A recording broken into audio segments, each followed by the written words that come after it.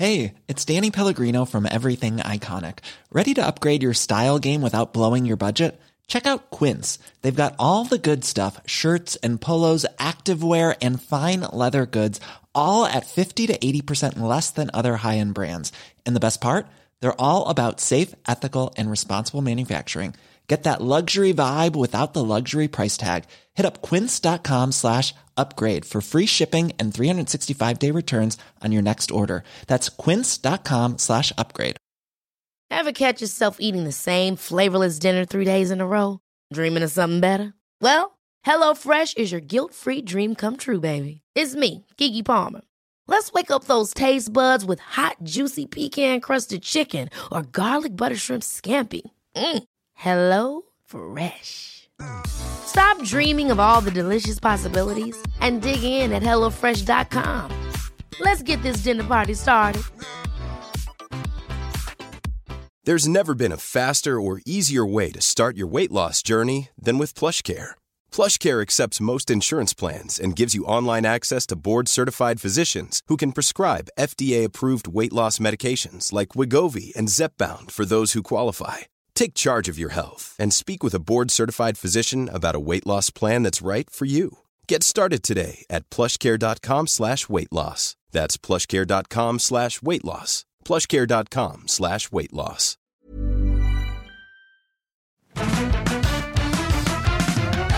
G'day, this is Better Than Yesterday. I'm Osher Ginsberg. Thanks for being a part of the show. This is our Wednesday edition where we look back on an episode of Past Times, a short version, just a quick one, all right, just a quickie. Episode 28. Now, this is like a long time ago. This is the earliest episodes of the podcast. Well, I was still living in America. I did this conversation today. I did it at Darren Hayes' house, but we'll get to that in just a minute.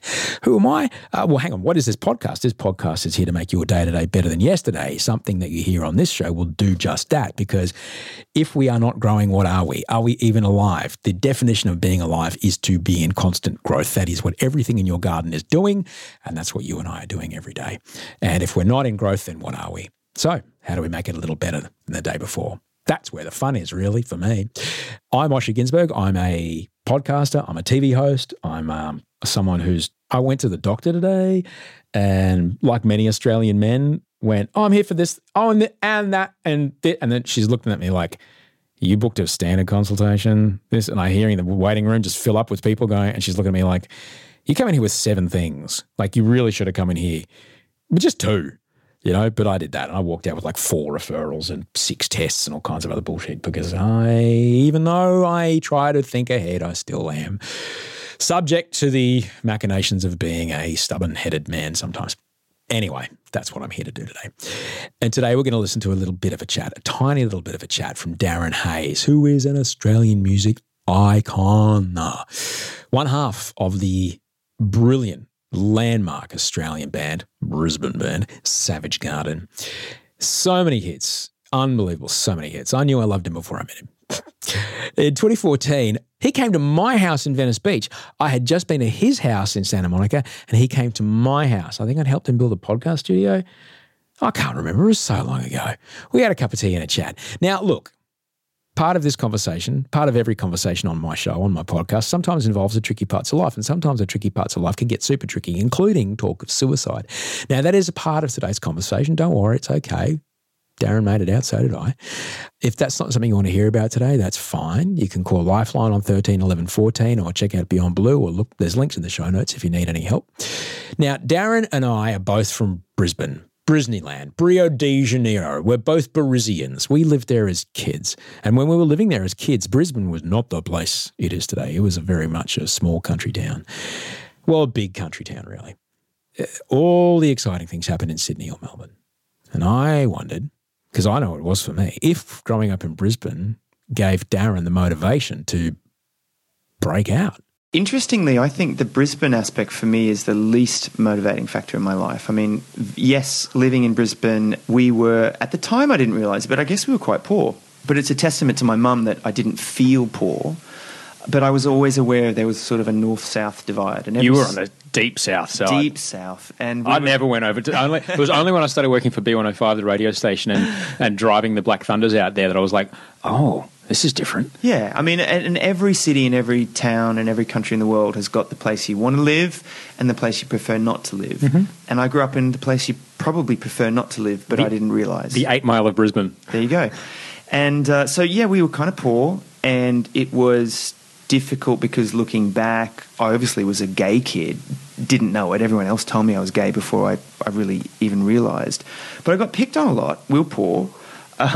My father was a very violent alcoholic, and I had a lot to push against, I think. And there was a massive amount of escapism. I say this to my sister, actually. My sister's got 2 beautiful kids, and, we used to say, because their lives are so happy, do you think their adulthood will be boring or unmotivated because we had so much to push against? And the jury's still out on that. I don't know. I'm not advocating trauma, but having something to overcome or struggle is a huge part of my psyche. As a kid, though, you accept the world as it is, and we have this trick in our brains that, this must be how it is for everybody. Mm-hmm. When did you notice that your home life and family life was kind of different?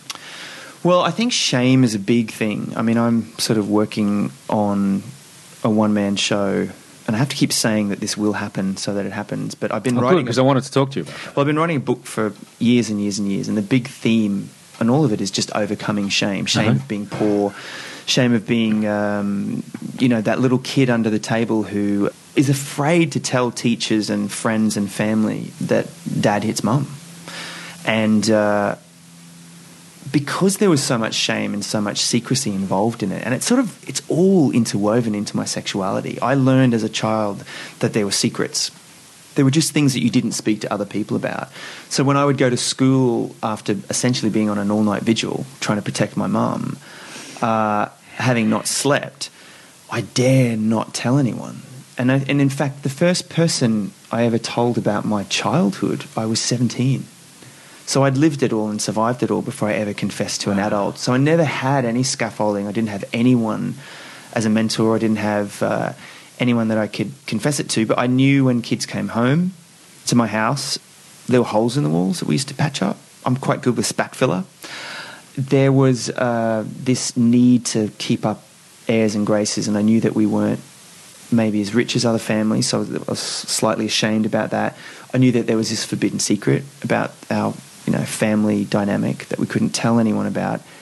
And I also knew that I had crushes on boys, and every possible feedback that I could receive in my life, from kids picking on me to my own father to everybody, even people who loved me, that would say little things that you say to children like, "What do you mean Dirk Benedict from Battlestar Galactica is cute? You can't say cute."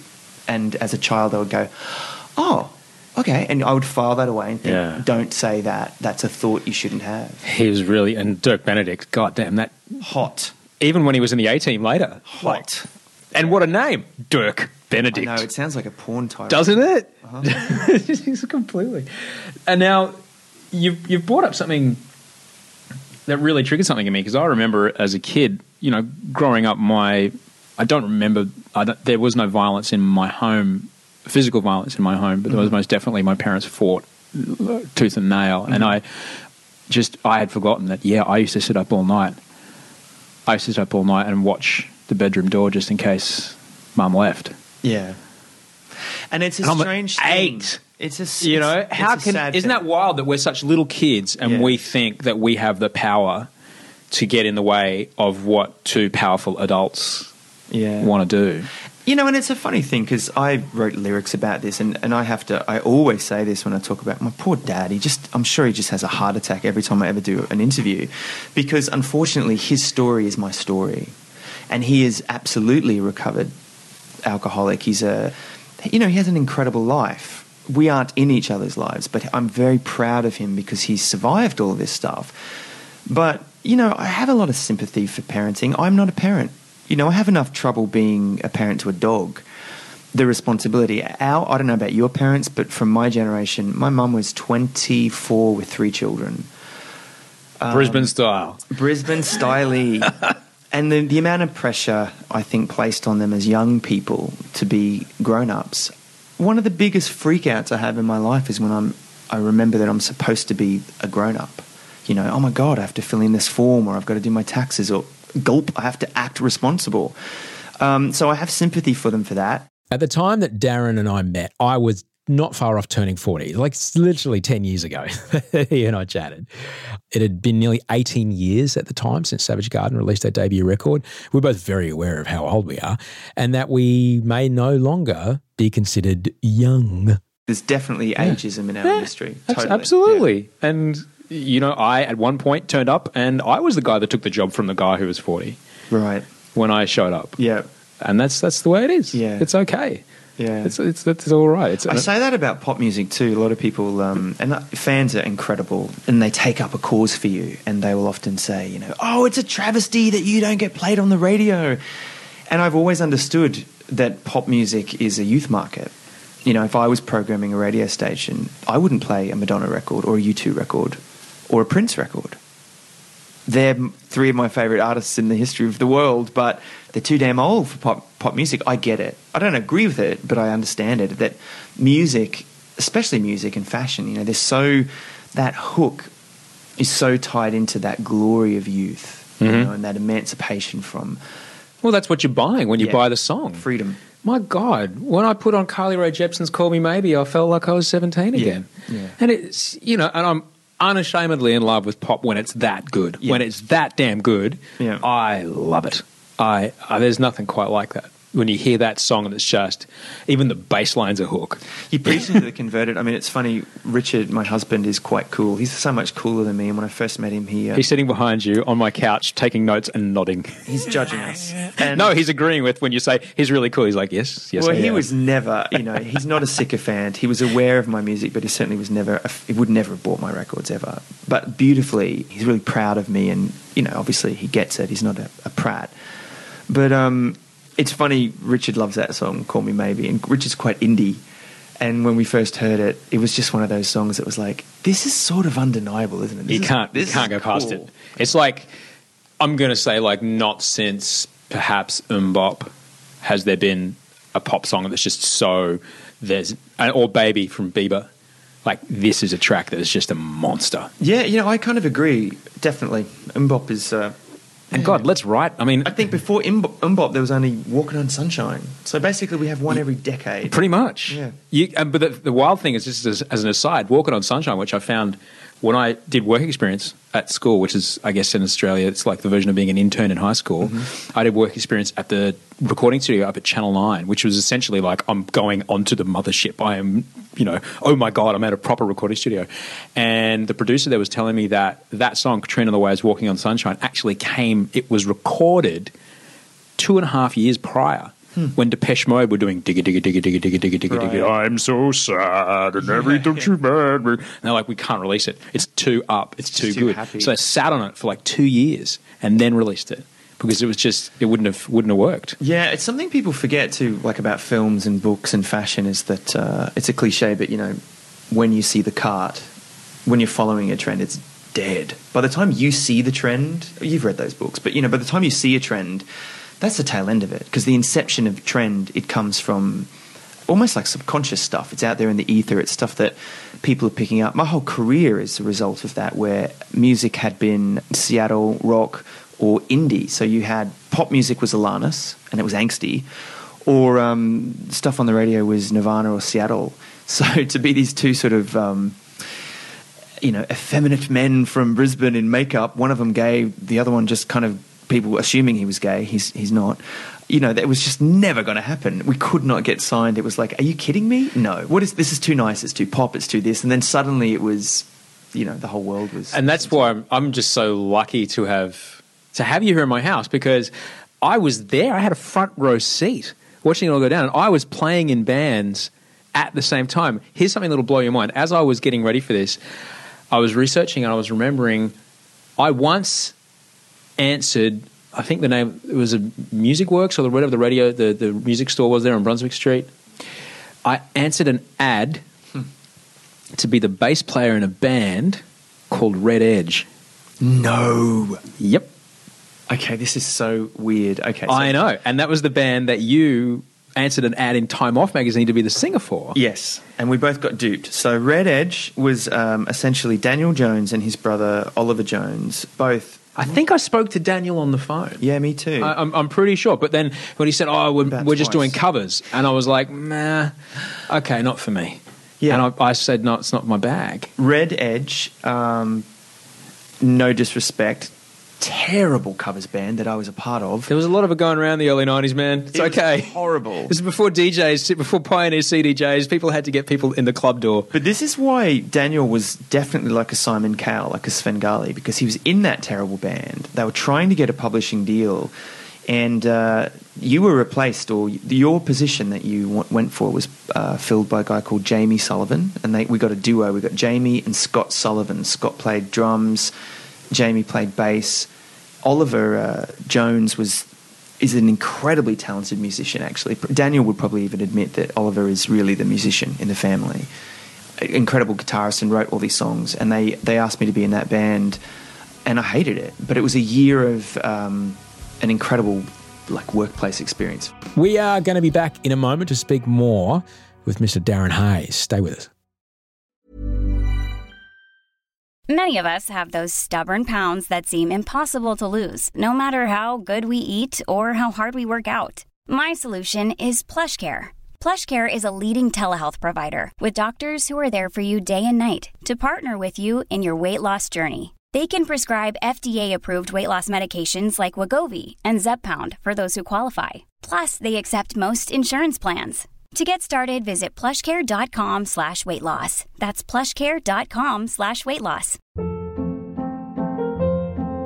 Hold up. What was that? Boring. No flavor. That was as bad as those leftovers you ate all week. Keke Palmer here. And it's time to say hello to something fresh and guilt-free. Hello Fresh. Jazz up dinner with pecan-crusted chicken or garlic butter shrimp scampi. Now that's music to my mouth. Hello Fresh. Let's get this dinner party started. Discover all the delicious possibilities at HelloFresh.com.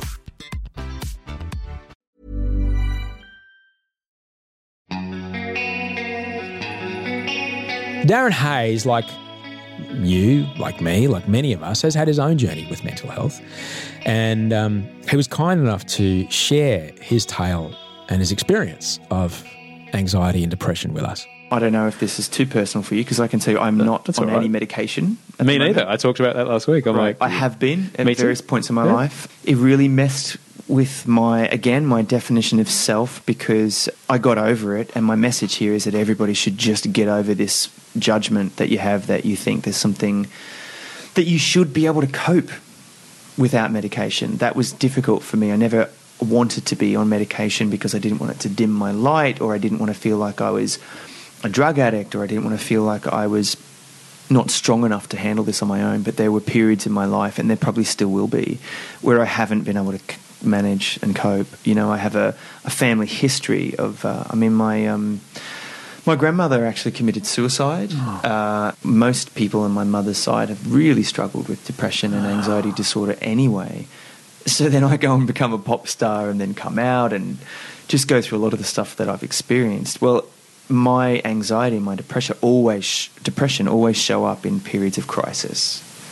And I just have to accept that, you know. It's just something I do. Coming off antidepressants was scary. I've done it a few times, and I ended up having panic attacks a few times. So to circle back, when you mentioned it earlier, I think I was 4 or 5 when I had my first panic attack. Wow. Like that's what it was. Yeah. Now I know. When I knew what it was as an adult, I was like, oh, that's the thing that used to happen when I was a baby, when I was a kid. I've only come off medication once, and that was enough for me. I'm here now without it. I work hard to stay off it. I would really like to be on it again. I really would. But I have a great doctor that just said to me one day, he was like, Darren, you know, you don't need it. It's a tool. It's a fantastic tool to help you essentially relax into deeper therapy. And being able to stabilize my moods helped me have pretty intense psychotherapy. And I've done everything. I've had I haven't done everything because I'm not. Well, I related to when I did my ACL. I blew out my ACL in my left knee. Oh, wow. And I got to wear one of those kind of Mad Max 2 braces that you wear on the outside of your knee. It was this big robotic kind of metal hinge. Yeah. I would strap on every morning. It was a little uncomfortable, but I could walk, and it was great. And in the safety of that, my knee learned how to work in the right plane of motion again. The muscles came in the right plane of motion. Great metaphor, exactly. And then slowly I would do more and more hours of a day without it. If I was going surfing or snowboarding or whatever, I'd wear it again if I was going somewhere. And eventually, and now I live without it. And that's how I describe how being on meds is. Absolutely. It's not, I'll just take this and it'll go away like when I have a Nurofen for a headache. Right. It's not that. No. It's just releasing the grip enough so all the other work can do the job. Exactly. Because trying to think your way out of thinking is like trying to bite your own teeth. Totally. Oh, God. You should just write all of my metaphors. I do that. I do metaphor writing, if you like. It's actually quite an expensive service, and there's a discount for repeat customers. One of the sweetest things anyone ever said to me, actually, was after I first went on antidepressants. A friend who really noticed that there was something wrong with me, after maybe 6 months, she said to me, "How do you feel now? Like, how do you feel? Like, do you still worry about stuff?" And I went, "Well, yeah, but it's like there's all the things that I'm concerned about, and it's like they're in the spare room, and I think, I've got to do this and that, I've got to fill that format, I've got to worry about this, and I think I'm getting some love handles, and I need to..." All the things that I would normally worry about, they were there, but they were just kind of in another room. And she said, "That's how the rest of us feel." Right. And it was such a moment of freedom, because I was like, okay, I get it. It doesn't make your problems go away. It just gives you the ability to actually be rational. Yeah. Rational. And realise... Bono's got that great lyric about Michael Hutchence. The tragedy of suicide is that you get stuck in a moment where you think that you'll never be able to overcome the monster. And the sad truth is, the next day, you do. But when you're stuck in a moment, and when you're dealing with depression and anxiety, you can't... It feels permanent. It feels like permanent. It's never going to end. Exactly. Very grateful to have spent that time with Darren Hayes. What an amazingly funny man. I'm not really on Twitter anymore, but I always adored him when he was on Twitter, and people would go, people would troll him and go, "You must be super bored to comment on something like this." And he would write back to them going, "You forgot millionaire, super bored millionaire." I fucking love him. Ever catch yourself eating the same flavorless dinner 3 days in a row? Dreaming of something better? Well, HelloFresh is your guilt-free dream come true, baby. It's me, Keke Palmer. Let's wake up those taste buds with hot, juicy pecan-crusted chicken or garlic butter shrimp scampi. Hello Fresh. Stop dreaming of all the delicious possibilities and dig in at HelloFresh.com. Let's get this dinner party started. When you make decisions for your company, you look for the no-brainers. If you have a lot of mailing to do, Stamps.com is the ultimate no-brainer. Use the Stamps.com mobile app to mail everything you need to keep your business running with up to 89% off USPS and UPS. Make the same no-brainer decision as over 1 million other businesses with Stamps.com. Use code PROGRAM for a special offer. That's Stamps.com, code PROGRAM. And he's a really great story to tell. He's such a sweetheart. We did touch on some pretty tricky, sticky stuff in there, and that's okay. That's a part of life. If you need to have a chat with someone about that, that's fine. Get in touch with Beyond Blue if you like, beyondblue.org.au. Or if you're in an emergency or you're in immediate risk of harm to yourself or anybody else, get on 000 in Australia, or call Lifeline, or call emergency services. Get in touch with your doctor. Just fucking talk to somebody, all right? If you want to hear that full conversation, and I thoroughly recommend it, it's in episode 28.